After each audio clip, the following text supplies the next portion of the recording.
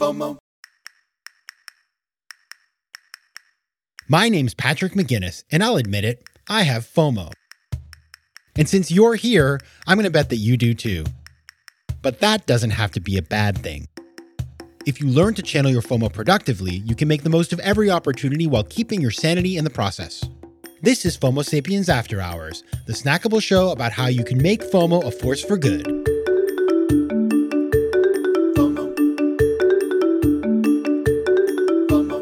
Welcome back to After Hours. So last week, as you will recall, we had as our guest, the man, the myth, the legend, Andrew Yang. And now Andrew Yang came on the show a while back and he came back again. And the first time he came, he was running for president, as one does, I guess. And then, I mean, when I met him, it's funny. I met him through a friend of mine, Guillermo Silberman. Guillermo, if you're listening, how you doing? Guillermo was my classmate in graduate school, and he's friends with Andrew. And I met Andrew at an event that he threw for Venture for America. I went to this fundraiser many, many years ago. So that was a long time ago, and Andrew was doing totally different things. And then when he ran for president, I knew Andrew was going to be an interesting guest, so I had him on the show thanks to Guillermo.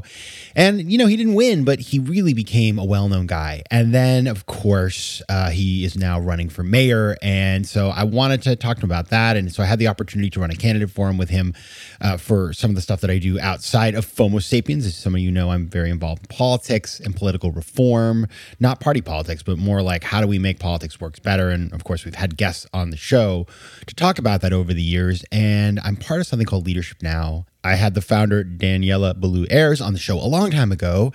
And we have also had people like Michael Porter and Catherine Gale talking about reform. And one of the things we talk about a lot is ranked choice voting. And Andrew mentioned ranked choice voting in the episode, but we didn't dive deep into it. And then I found out he's writing a book about it, apparently. It's coming out, I guess, sometime this year. So I thought we would spend today just talking a little about ranked choice voting, what it is, why it's good, why people are going to be talking about it a lot this year, because when Andrew puts his book out, I assume it's going to become very talked about and trendy, because that's what Andrew does. He gets people talking about stuff. And it's a little thing that's kind of near and dear to my heart. So let me tell you, ranked choice voting. What is ranked choice voting? Well, basically what happens is typically when you go into the ballot box, you just select your candidate and then, you know, that's it. Game over. The problem there is what if you have like 10 people running for some sort of office? Well, what happens is that you could have maybe the 10 people splitting the vote to such an extent that somebody could win the election with only like 20% of the electorate, which isn't great because then they don't really have a mandate. And so what ranked choice voting does is basically it's like an instant runoff. So you can rank the candidates. You can say, well, this is my first choice, my second choice, third, and so on.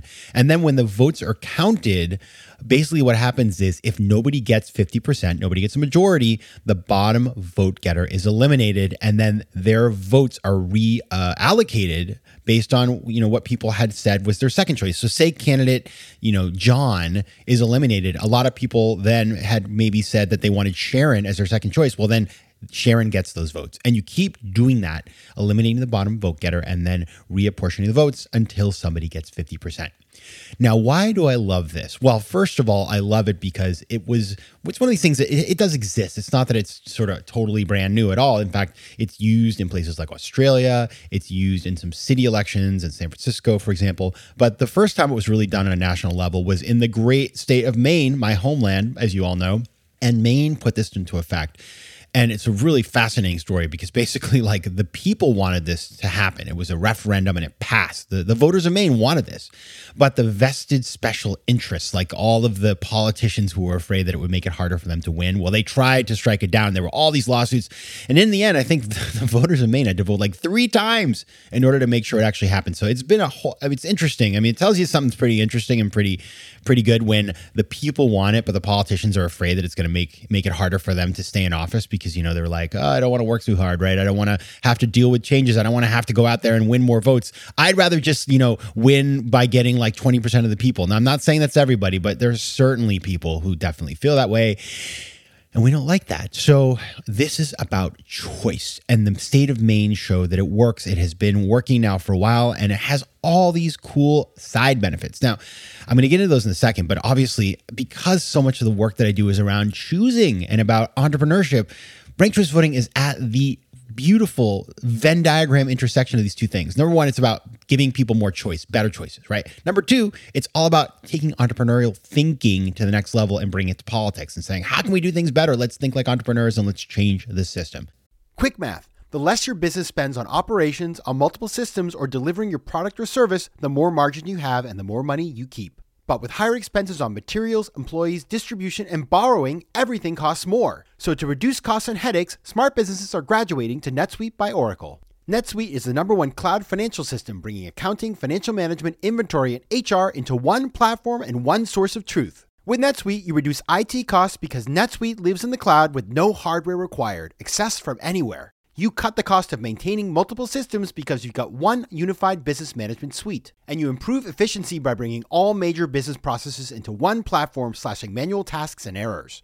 Over 37,000 companies have already made the move, so do the math. See how you'll profit with NetSuite. And with rising prices everywhere you look, you gotta do the math and save money. Good news, by popular demand, NetSuite has extended its one-of-a-kind flexible financing program for a few more weeks. So head over to netsuite.com/FOMO. That's netsuite.com/FOMO. netsuite.com/FOMO.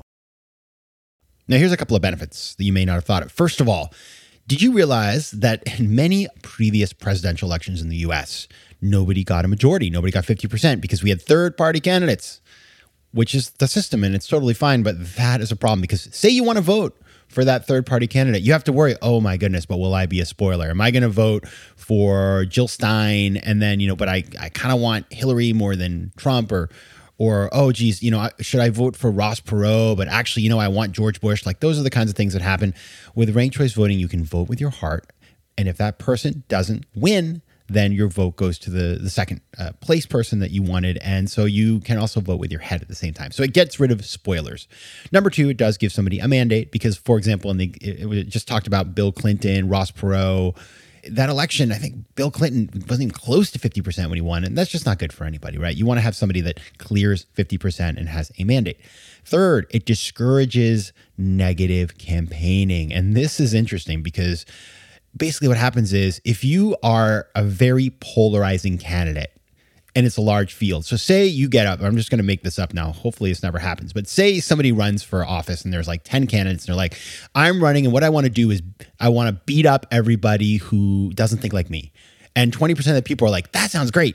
And that person gets 20%. And because it's a large field, everybody else splits the votes. That person can win. And that is terrible. 80% of the people were like, no, but that person still wins. Here, it discourages that. And basically, people have to try to appeal to at least 50% of the population so that they can hope they get ranked. And that also, basically, there's less of a reason to be a negative campaigner. People don't like negative campaigners. A small group do, so that 20% may like it, but the rest don't. And so it encourages people to be civil and talk about the ideas and not just attack each other. And it works. In fact, in the state of Maine, where this has been in effect for a little while now, some of the candidates actually say, hey, listen, I'd love you to rank me first, but, also think about ranking this person second. So they actually team up and say, this person over here, we agree on a lot of things. So, great, put me first and thank you for doing that. But there are other people in the race who are great too. And I encourage you to rank them, which is kind of crazy, right? Can you imagine that in politics? Like, that sounds kind of nice, actually. So there is some positive vibes that come out of this thing.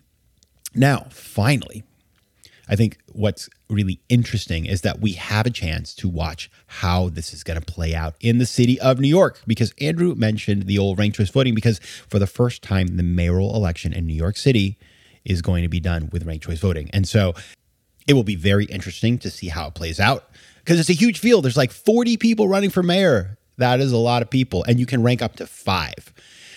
So you're not going to have somebody winning the primary with like 9% of the vote. You're going to have somebody that gets 50%. And I think that's going to be great for everybody. And also, I hope that it will focus a little bit more positivity on the race rather than just people attacking each other. Now, because it's the first time around, some of the candidates may not get it yet. So if you're running for mayor of New York and you're listening to this right now, and since there are 40 of you, I think the chance that somebody is listening, it's not 0.